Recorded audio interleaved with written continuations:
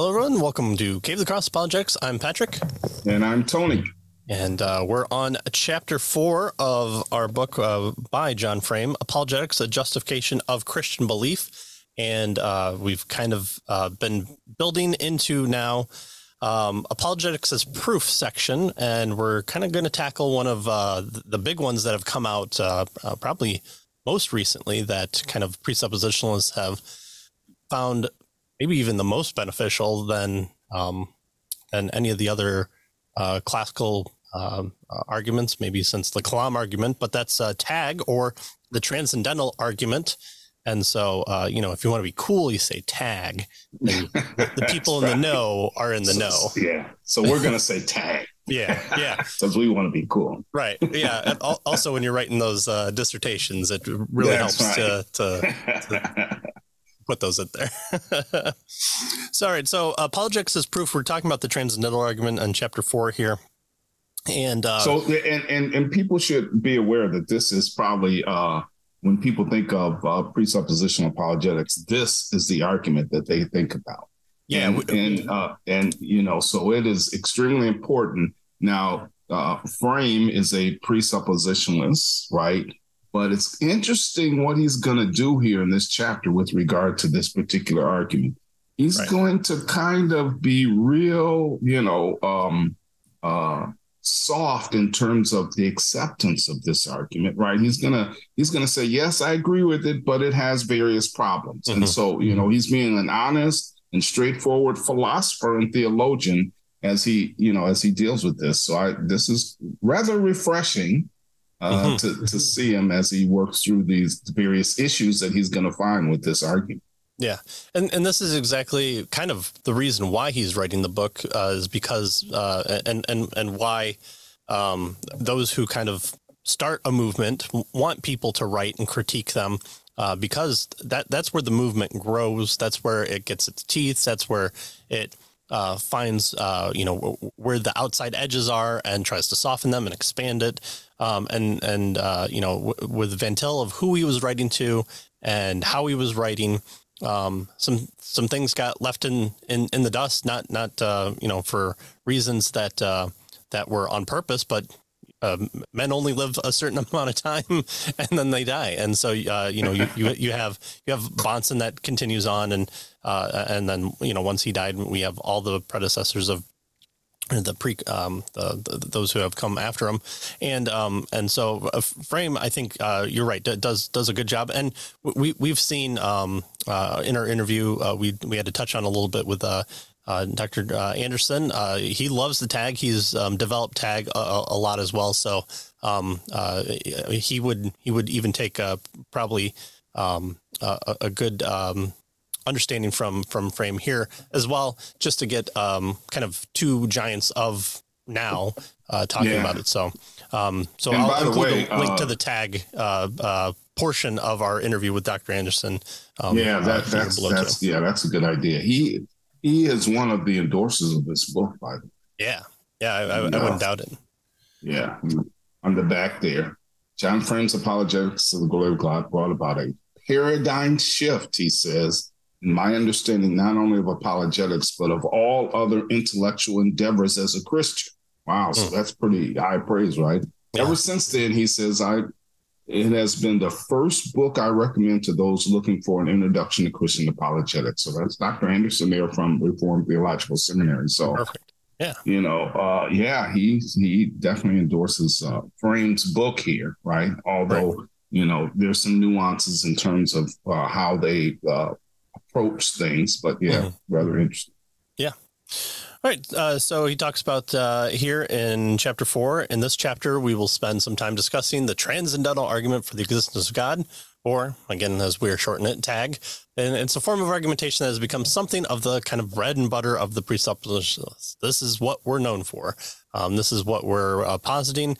And kind of from here, we derive all our kind of sub-arguments.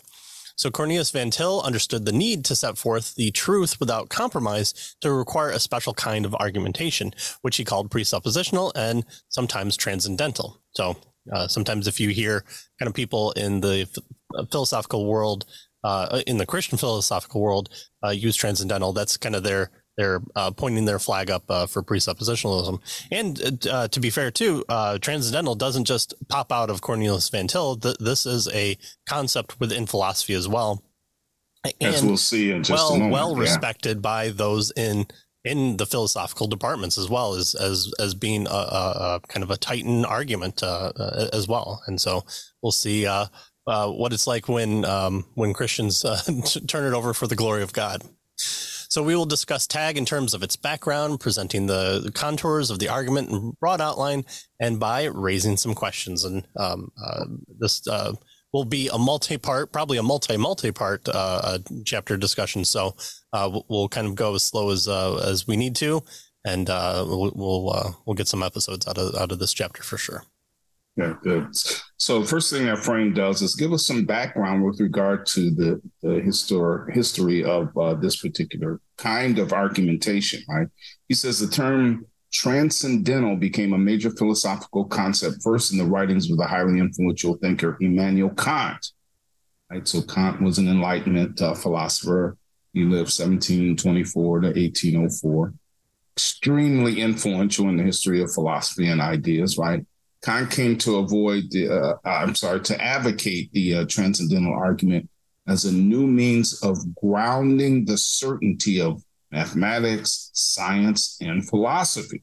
Right. So this argument was important for Kant. His method does not try to prove, and this is a basic idea here, it doesn't try to prove that genuine knowledge is possible.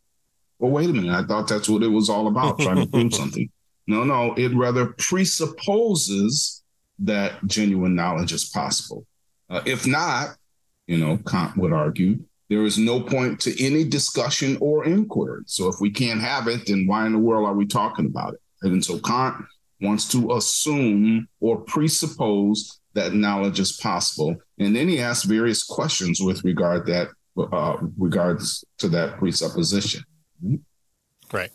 So we want to talk about, well, how do we know things? And in order to know how we know things, we have to assume that we know things. And so, or that we can know them. We can know them. Right. Yeah. And even not knowing things, we know that we can't know them, which is a form of knowledge. So again, Kant here is wrestling with that idea of, well, okay, how do we get a starting point? How do we get our feet underneath us? And he just says, well, we kind of have to assume it.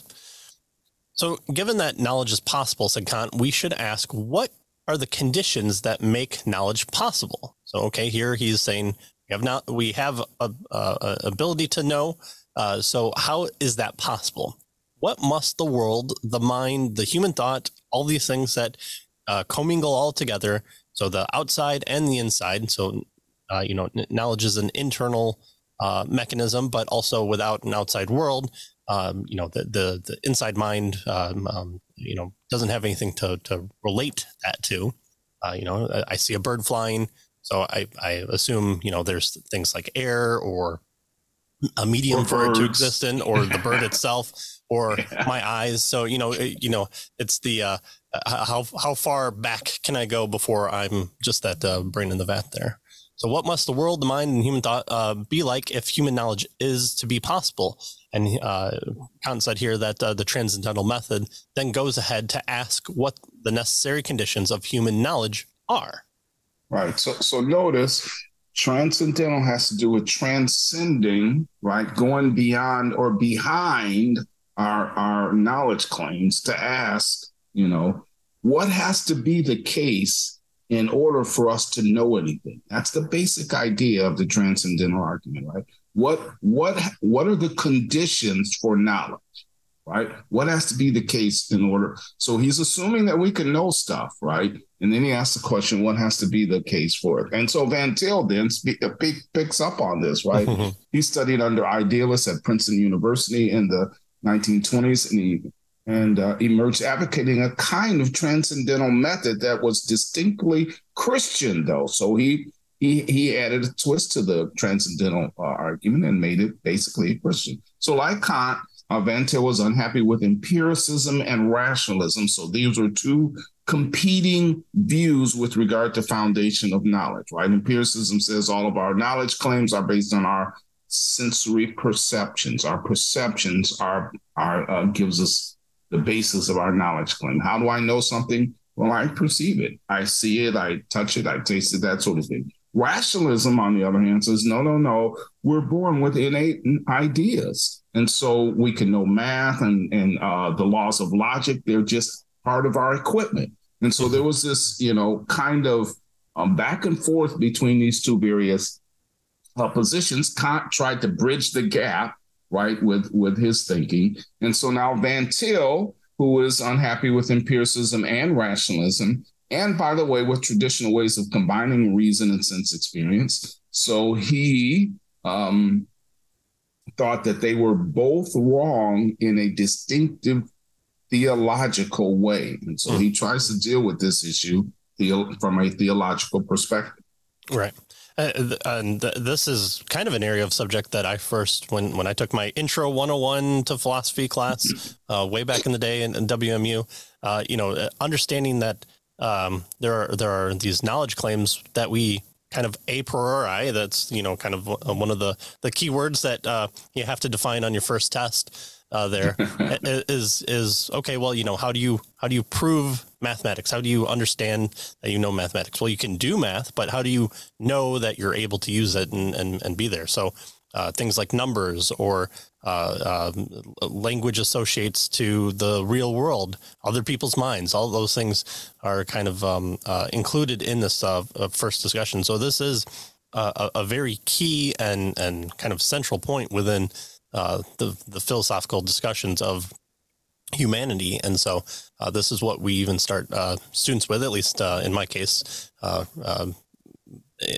in the early 2000s. All right. So traditional methodologies applied to apologetics, said Van Til, assumes that human sense experience, human reason, or both can adequately function without God. That is autonomously or neutrality.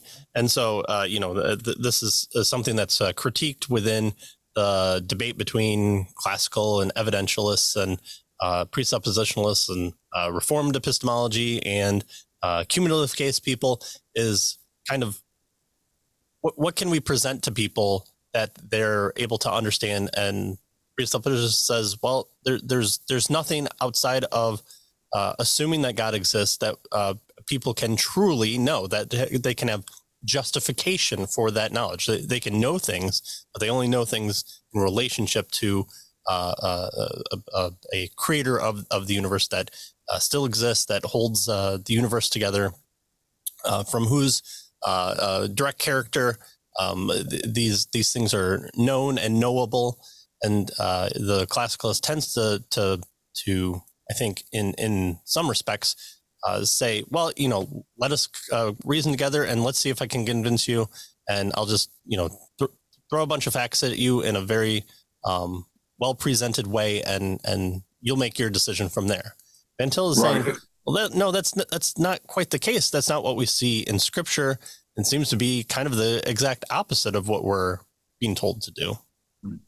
So at the very so the claim here then is that, well, based on human sense experience and human reason, they function adequately, and we really don't need God for their functioning. That's the claim here. And as you mentioned, now this is part of the ongoing, argument between different,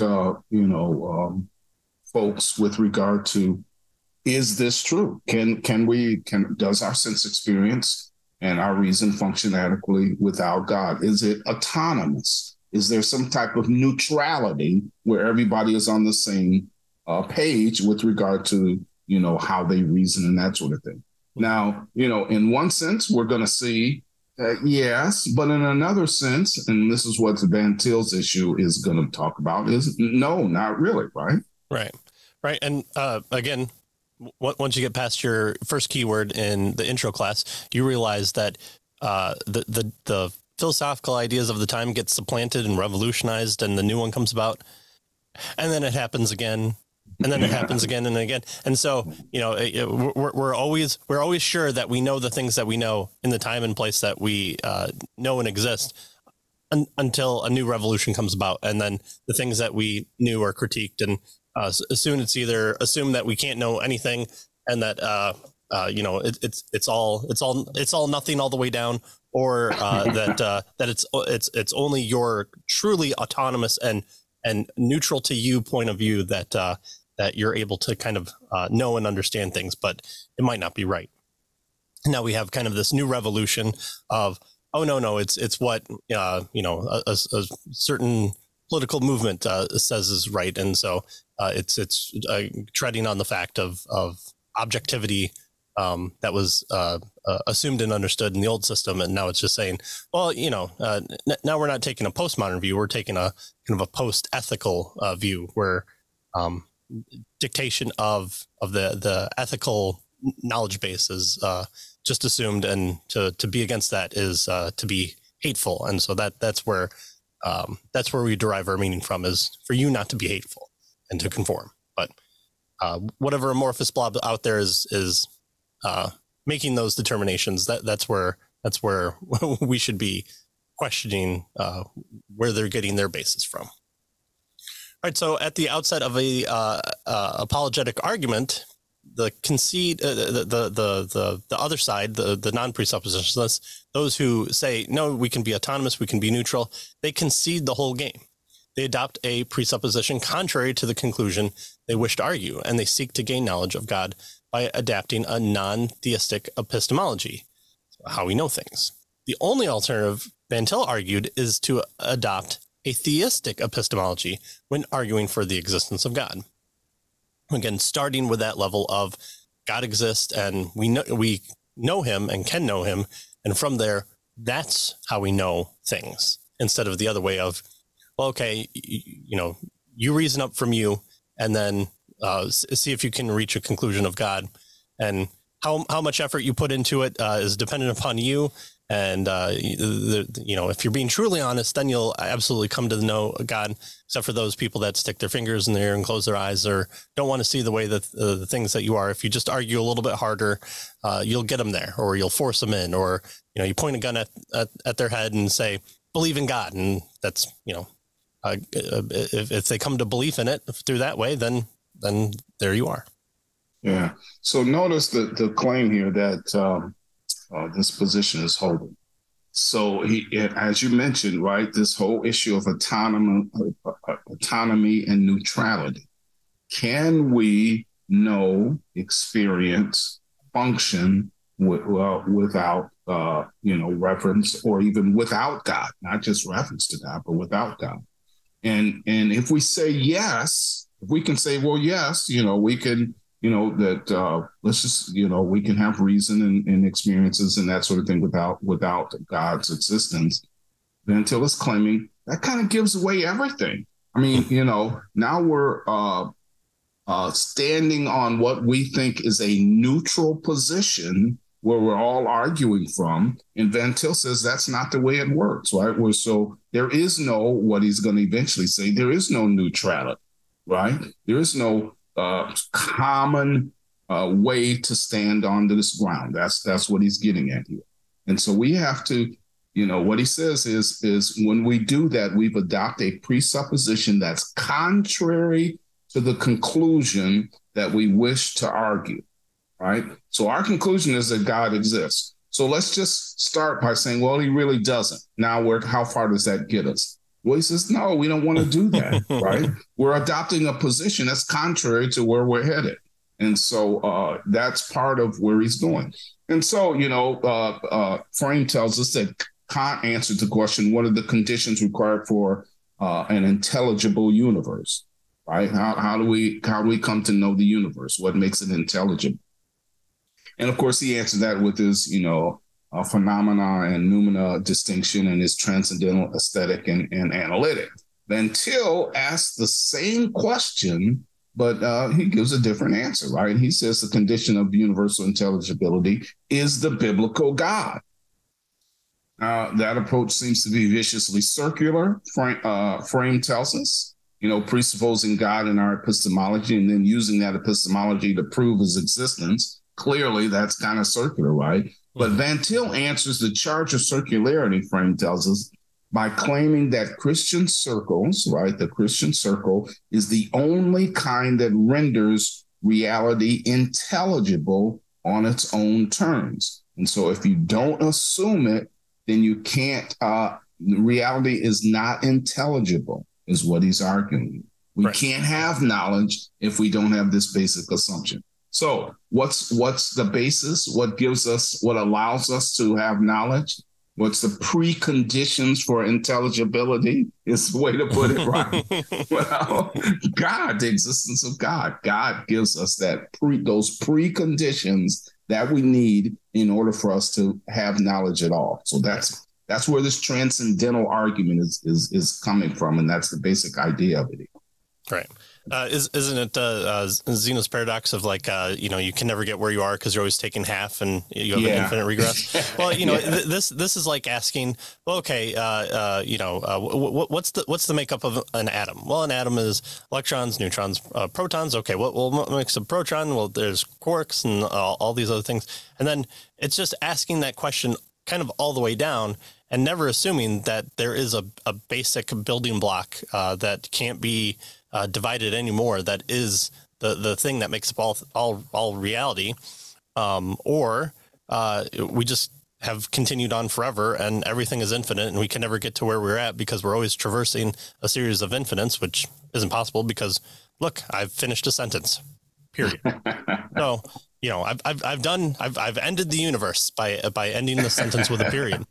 And so here, Van Til is saying, no, while it seems viciously circular, when you ask for an ultimate standard and we give you one, you can't say, well, who made God? Well, no, that's the starting point for all existence is God. And so to ask, well, who created God? You're asking for a series of infinite regresses for infinite, but we're at a place where we're an individual, and so how can we be an individual? Always ask the next question. Well, who created God? Well, who created God? Right, and so forth. Right. Yeah. Panspermia. Aliens dropped us off here, and that's how we were made. Oh well, phew! I'm glad we know who God is. God is the aliens. Except who made the aliens? Well, there was a vastly intelligent of the intelligence that created it. So it's like, well, okay, then you just do that again for infinite. And again, you can never get to where you're at because infinity has to happen in order for you to get to this point. But again, I've ended the sentence. So we need an initial starting point. And when we give you one, you can't be too mad at us. You can disagree with us as that's the ultimate starting point. But we're trying to say that God is the ultimate starting point. And here are the reasons why it has to be the case. And we get that through theory of knowledge, through the epistemology, through ethics and science and creation itself. And so that's what Tag is arguing here, is that God is the first, the be all end all, and from there we can know things. That's what he's going to outline. So Tag in an outline, the principle was not only a fact, but an argument for the existence of God. Without God, there is no meaning, truth, rationality, etc. Therefore, God exists. To Van Til, this was the only legitimate proof of God's existence. A proof with any lesser conclusion, Van Til argued, makes God something less than he is. Well, he's the ultimate being. He's the Lord of all. Okay, now assume that that's not the case, and let's start from a rational basis of the Kalam argument. But I thought he was Lord of all. Don't you believe that? Oh, I definitely believe he is Lord of all, and he can tell me to do whatever he desires. That's not in conflict with his character. Well, okay, he tells you to be to make him Lord of all, and you just didn't do that. So, do you honestly believe that? That's what the critique of that point of view should be. Is, well, do you believe that Jesus is Lord? Yes. Only of certain things? Well, if the answer is yes, then again, it makes him a different God than what's in the Bible. And so, we can call that deism of some variety, or we're being inconsistent when we start with the argumentation of assumed neutrality. So a proof with any lesser conclusion then makes God something less than he is. And we should not use arguments, he said, that prove that God is, for example, merely a first cause of an intelligent designer or a moral legislator. Again, why is murder deemed wrong? Well, because God on a Tuesday had a burrito and it disagreed with him. And he said, I don't want murder to be the thing that people do. Or he's saying, well, here are the rules that are in place that I have to play the cards by, and I'm dealing them out. And while I deal them out, you should murder or else you lose the game. Well, okay, then who made those rules? And again, we get to back to the infinite regress, but God has spoken. He's ended a sentence with a period, and therefore we are in existence. And so unless if you're going to assume whoever the creator of the rules of poker is God, then we have to find the source of that moral legislation in the character and the person of God. Right. And so, Frame says, so, if someone asks Kant what the conditions are that make knowledge possible, he says the answer must, first of all, be the existence of God, the God of Scripture, right? That's kind of the presupposition that we need in order to make knowledge possible. Even when he tells us someone argues against Christian theism, Van Til said, in order to argue against it, he has to presuppose it, right? Or he has to presuppose that, notice, that rational argument is possible and that truth can be conveyed through language. So we have to assume that reason and rational argument is possible, and we have to assume that truth can be conveyed through language in order to argue against theism. And yet he's suggesting here that there is no good justification for these things, right? And so they're without foundation. And so he's arguing God has to be the foundation for these things. Mm-hmm. And so that's basically the idea of tag here. And now what Frame is going to do is kind of give us tag in a nutshell next, I think is where he's going with it. Yeah.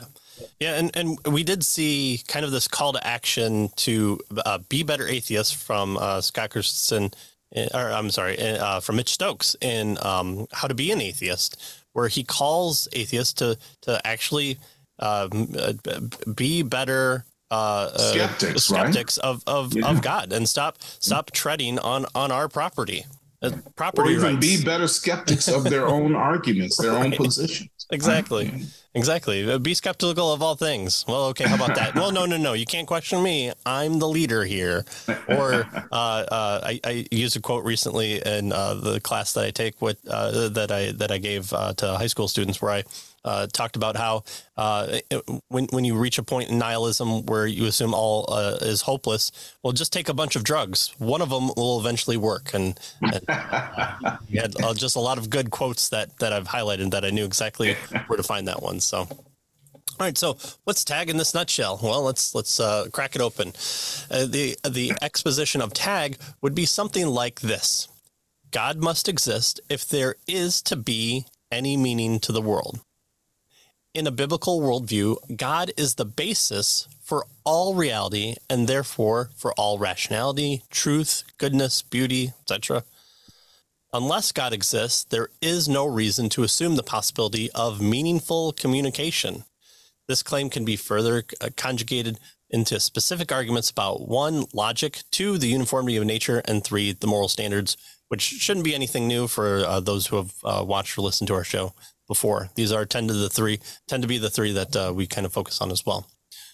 So unless God exists, there is no reason to assume the validity of logic, the uniformity of nature, or the obligatoriness of moral standards.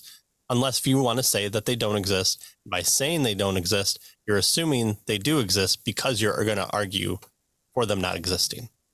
Yeah, which is a logical argument. There's uniformity to them always not existing, and we should argue that they don't exist is correct because it's the moral way to take things.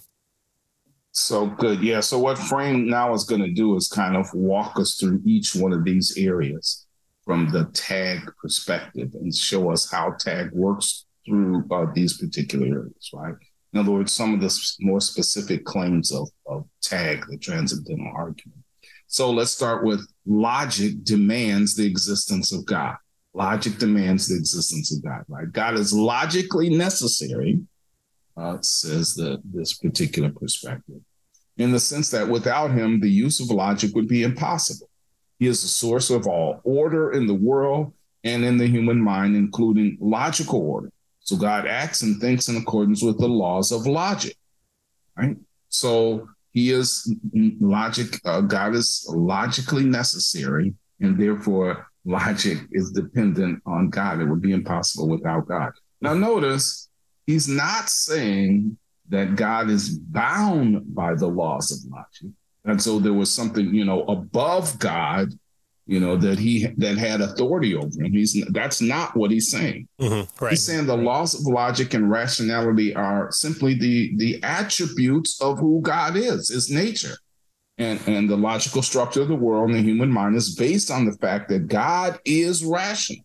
So the creator is rational. That's who and what he is, right? And so what he created is based on the fact that he's rational and that he has wisdom and is reflected in creation. So God's existence is necessary to the very existence of logic, for God is the very source of logical truth. So that's the implications of the tag argument with regard to the notion of logic. Right. So we're born into this world. We look around ourselves after we've gotten some clothes, some knowledge in our heads, some food in our bellies, and we go, I want to be here and also over there at the same time. I can't do it. God doesn't stand in a universe prime and do the same thing. He doesn't say, I wish to be over here and here at the same time. Oh, darn, I can't do it, because there's some outside force acting upon him that doesn't make that necessary. From his own character, he does not want to be split up, because he is the ultimate being who exists and has existed. And again, from his own thoughts, he orders the universe. It's one of the reasons why in the time and place that we're in these days, we have kind of faux philosophies trying to supplant it. And by denying these objective truths, at some point you can only run a counterfeit for so long before you have to pay the real bill and ultimately wind up bankrupt. And so that's what we're seeing. We're seeing a world that is denying a logical creator who orders the universe according to his character, and they're saying, no, we're in rebellion to that. And this isn't the first time it's happened. And each time the system gets overturned and upended, because there are things like objective truths and laws of logic and ethical truths within the universe that are the exposition of God's character. And so that's what we are seeing here. Exactly. So, for instance, taking that up, I can't say that this is computer and this same thing is not a computer in the same sense at the same time. Right. Well, why not? Well, because it violates, the law of non-contradiction. Well, why is the law of non-contradiction true? Well, because it works. Why? Well, it just does. Well, where did it come from? Well, it just exists. Does it come from our brains? They if they're working right, they will follow it. But sometimes they don't work right. And so, they don't follow it. So if it's just dependent on our brains, we're in trouble, right? And so the tag argument says, no, we have to have a foundation, an explanation for those things. And we can't just say it's a brute fact, right? Because that's not a good reason for something, right? Is the idea. Now, you might say, well, you're saying the existence of God is a brute fact. Well, yes, but again, the question is, you have to stop somewhere. If you stop with the thing itself, then you really haven't explained it. Now, we can stop with God because we can say that it's part of who God is. He's the creator. It's part of his nature. We can't say that logic, it's part of its own nature, right? Because it doesn't work that way. Or part of us because we fail. Right. Now, we can say it's part of the universe, right? But then we're still at the same question. Where is that coming from? So what Tagg tries to do here is suggest that there are some assumptions that need to be made with regard to God's existence in order for logic and reason to be intelligible and to exist. Mm-hmm. And without God, says this argument, they don't exist, right? That there's no foundation for that. We don't have good reason.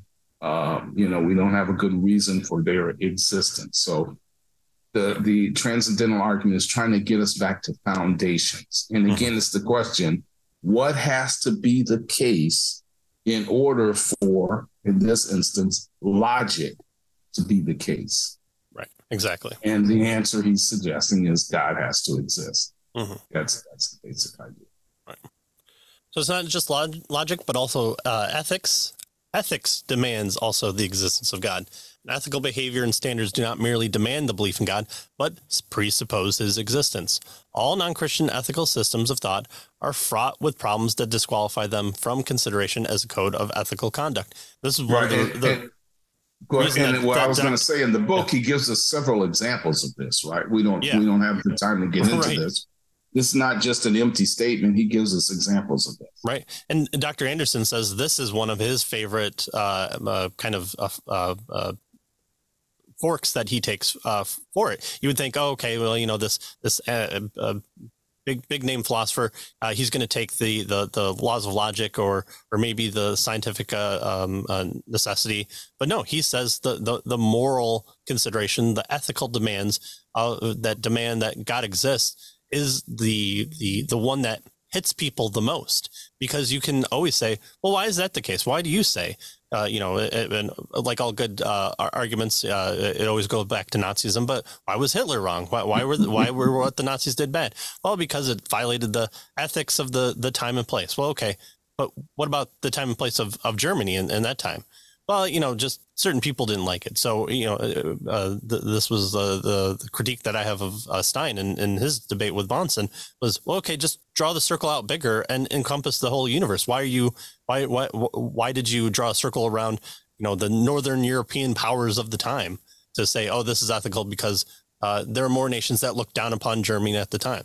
Well, just draw it out and say that there exists a meta ethic within the universe. Why can't you do that? Or why do you stop at the continent? Why not go to the country and say, oh no, it was perfectly ethical for them. It was perfectly fine, and we can't say anything about it. But here, the moral standards can be obligatory only if their source is a person who deserves absolute obedience and reveals his will to human beings. We have to know them. How do we know them? By God's revelation, both in general revelation. Romans 2, even the heathens out there, they order their system through ethical means and they hold themselves accountable to an objective standard or a standard, and they even violate those things. Okay, so God reveals to us an ultimate standard within specific revelation through his word.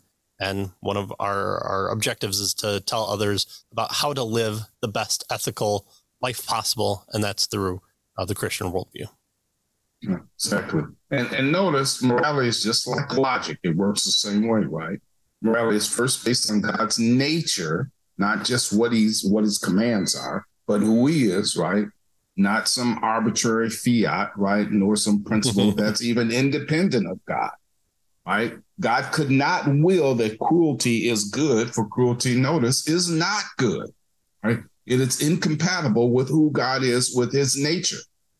And so, again, when people argue about the divine command theory, well, that's not a Christian concept with regard to the source of morality, right? And morality doesn't come because of what God commands. God commands it because that's who he is. That's part of his nature. That's, part of his existence. And so when I say that ethics demands, Frame tells us, and indeed requires God, he says, I do not mean that atheists and agnostics never recognize moral standards, right? They can recognize moral standards. In fact, to a certain extent, live up to them. But he says his contention is that an atheist or agnostic is not able to give an adequate reason for believing in absolute moral principles, right? They say, well, because pleasure, we have to make, the greatest pleasure has to, well, why? Why is that the greatest good? Why? Mm-hmm. Why does that allow for, well, maybe it's human flourishing. Well, why is it just based on humans? Why can't it be based on any other kind of, ants, whatever, right? Yeah. Or altruism. Yeah. And so his point is, there's not an adequate reason for believing in absolute moral principle outside of those moral principles being grounded in the nature of God. And so this issue, again, gets us back to that grounding problem, right? What grounds logic? What grounds ethics and morality? And the tag argument is saying that the nature of God grounds these things. Right.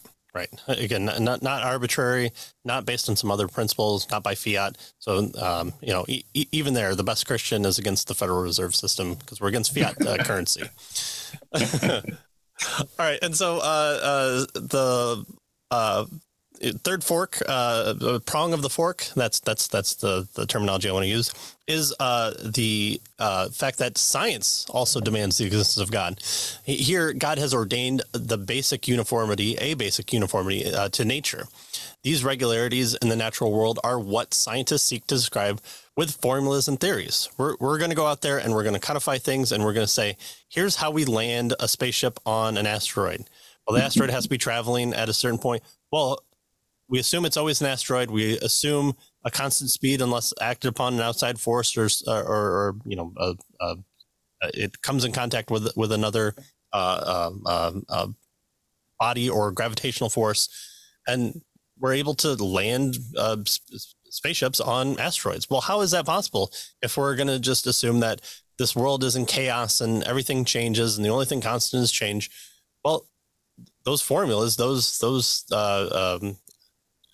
big G's over small G's and M2s, MX plus B squared, all those ideas come about because there's an assumption of a codifiable, regular description of the universe that will, for all intents and purposes, hold and be consistent so that we can do these things and call them out with these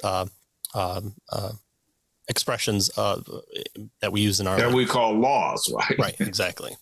So the so-called scientific method assumed the general regularity and repeatability of an experimental process to validate a given hypothesis. That's one of the reasons why, peer-reviewed articles are the best articles. Well, why? Because you do them and then this other person does them, because you're using an understanding that there is a repeatability because these laws hold and can be generated again and again. So unless we assume predictability and regularity in nature, it is impossible for experimental science to conduct its work. So, people want to say, well, do you have an article on that that's been peer reviewed that God exists? Well, you're just assuming that there is a repeatability to the universe. And can you show me why that would be the case? Where if I gave you the toenail of God, that you could produce the same result that says, oh, yes, here indeed is the existence of God, because I have also tested the toenail. Yeah. So you could ask them the same question. Could you give me an argument with why the laws of nature, always are consistent? Right. Well, the uniformity of nature. Well, yes, but you're just saying the same thing, right? Right. And so what Frame tells us here is theologically, these natural regularities that we call laws, right? These natural regularities in the natural world are expressions, notice, of God's covenant with Noah to keep the seasons regular, for instance, right? So in Genesis 8:22, he says, while the earth remains, he's going, all the seasons and the day and the night will continue to be the same. Without God, then, and this is the point, there is no basis for assuming any uniformity in nature. Things change all the time. And so the next time that I drop, my pencil here, who knows what might happen, right? Mm-hmm. Now we think we know, but again, this is a problem of induction. So folks are familiar with that. Hume brought it to light, right? That Right. It's basically a circular argument to say that I know next time that it's going to fall when I drop the pencil, because it's based on, what happened the last time. And I'm assuming that the future will be like the past. And if I'm an empiricist, there's no basis for that, because if I only based on my experience, memories, and that sort of thing, then I haven't experienced the future yet. So how do I know that? And so his point is, just like with these other areas, the uniformity of nature is based on God. Without God, there's no basis for assuming any uniformity. And without this uniformity, he says, obviously we could have no assurance that, for instance, antitoxins used today will tomorrow not poison us, right? Right. Or whatever, right? Because again, change happens all the time. And so why do I assume that this time is going to be any different? Well, it's just based on some type of circular argument. And so the point here is that he is trying to ground this. So notice the same grounding that we've been talking about. He's trying to ground the uniformity of nature with regard to the existence of God. So just like logic is grounded in the existence of God, and ethics is grounded in the existence of God, scientific claims with regard to how nature works has to be grounded, according to the tag argument, the transcendental argument, in the existence of God. And that's the point he's trying to make. That's what the tag argument made. So if we just start an argument, says the tagger, with reason just existing, and then we go from there. Well, wait a minute. He's saying you're giving away too much, right? Where'd reason come from? Why are you able to use reason? How do you justify that? Or if we just start the argument by saying, well, moral, principles exist. Well, really, where do they come from? What's the basis of them? How do you justify that, right? Well, if we start the argument saying, well, this is what, scientific laws, well, where do they come from? And why do they work? And how do you justify that? And so he's suggesting that we need to go back a step and not allow the unbeliever or the person who is arguing against the existence of God to use those things that they have no good grounding for, no good justification for. And the tag argument tries to, over and over again, try to make that point. You need the grounding. You need what we just said, preconditions in order for these things to be intelligible. And the precondition for logic to be intelligible, that is for us to have it grounded and understand it and that sort of thing, and ethics and the laws of nature, is the existence of God, says the transcendental argument. Right. Right. And as we close here for this episode, it's not enough to say these things. Well, what's the precondition of intelligibility? These are perfect opportunities. And for those who aren't as philosophically minded, that's like, well, all right, tag's interesting and good, and I see the importance of it. But, how do I do it without getting into Humean, Kantian theory and stuff like that? These are the perfect kind of prongs on the fork to open up God's word and show people why God is consistent and why he's, the only source of truth. He does that within his word too. Again, like here of the Genesis 8 promise to while the earth remains to keep the season regular. We have a basis for that we can point to. We're saying God reveals it to us. Show them God's revelation. And that's why I think we started this book by saying one of the things you have to know is your word. And that's from Genesis to Revelation. Oh, darn. Now we have to read God's actual revelation to us in all its form.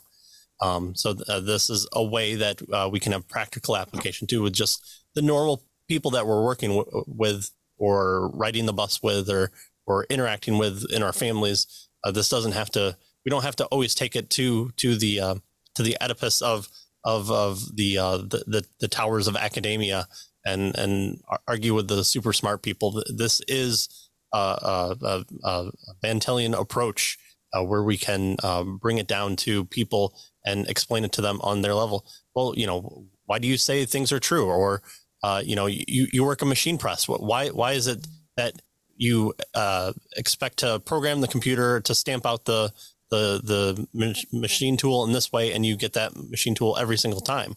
Well, the computer does it. Well, how do you know that the code of the computer will remain consistent? Well, I don't know. That's just how it's programmed. Okay, now there's an ample opportunity for you to derive an example to our understanding of the universe from God from that. So all these avenues are opened up to us when we kind of understand this. We're saying, let's get above where we're at and look and see why it is the case that the things are the case. So that's what we're doing here with Cat Tag. All right, long episode. Probably join us next time as we get halfway through the rest of the chapter, and then we'll see where we go from there. So thanks for joining us, and we'll see you next time. See you next time.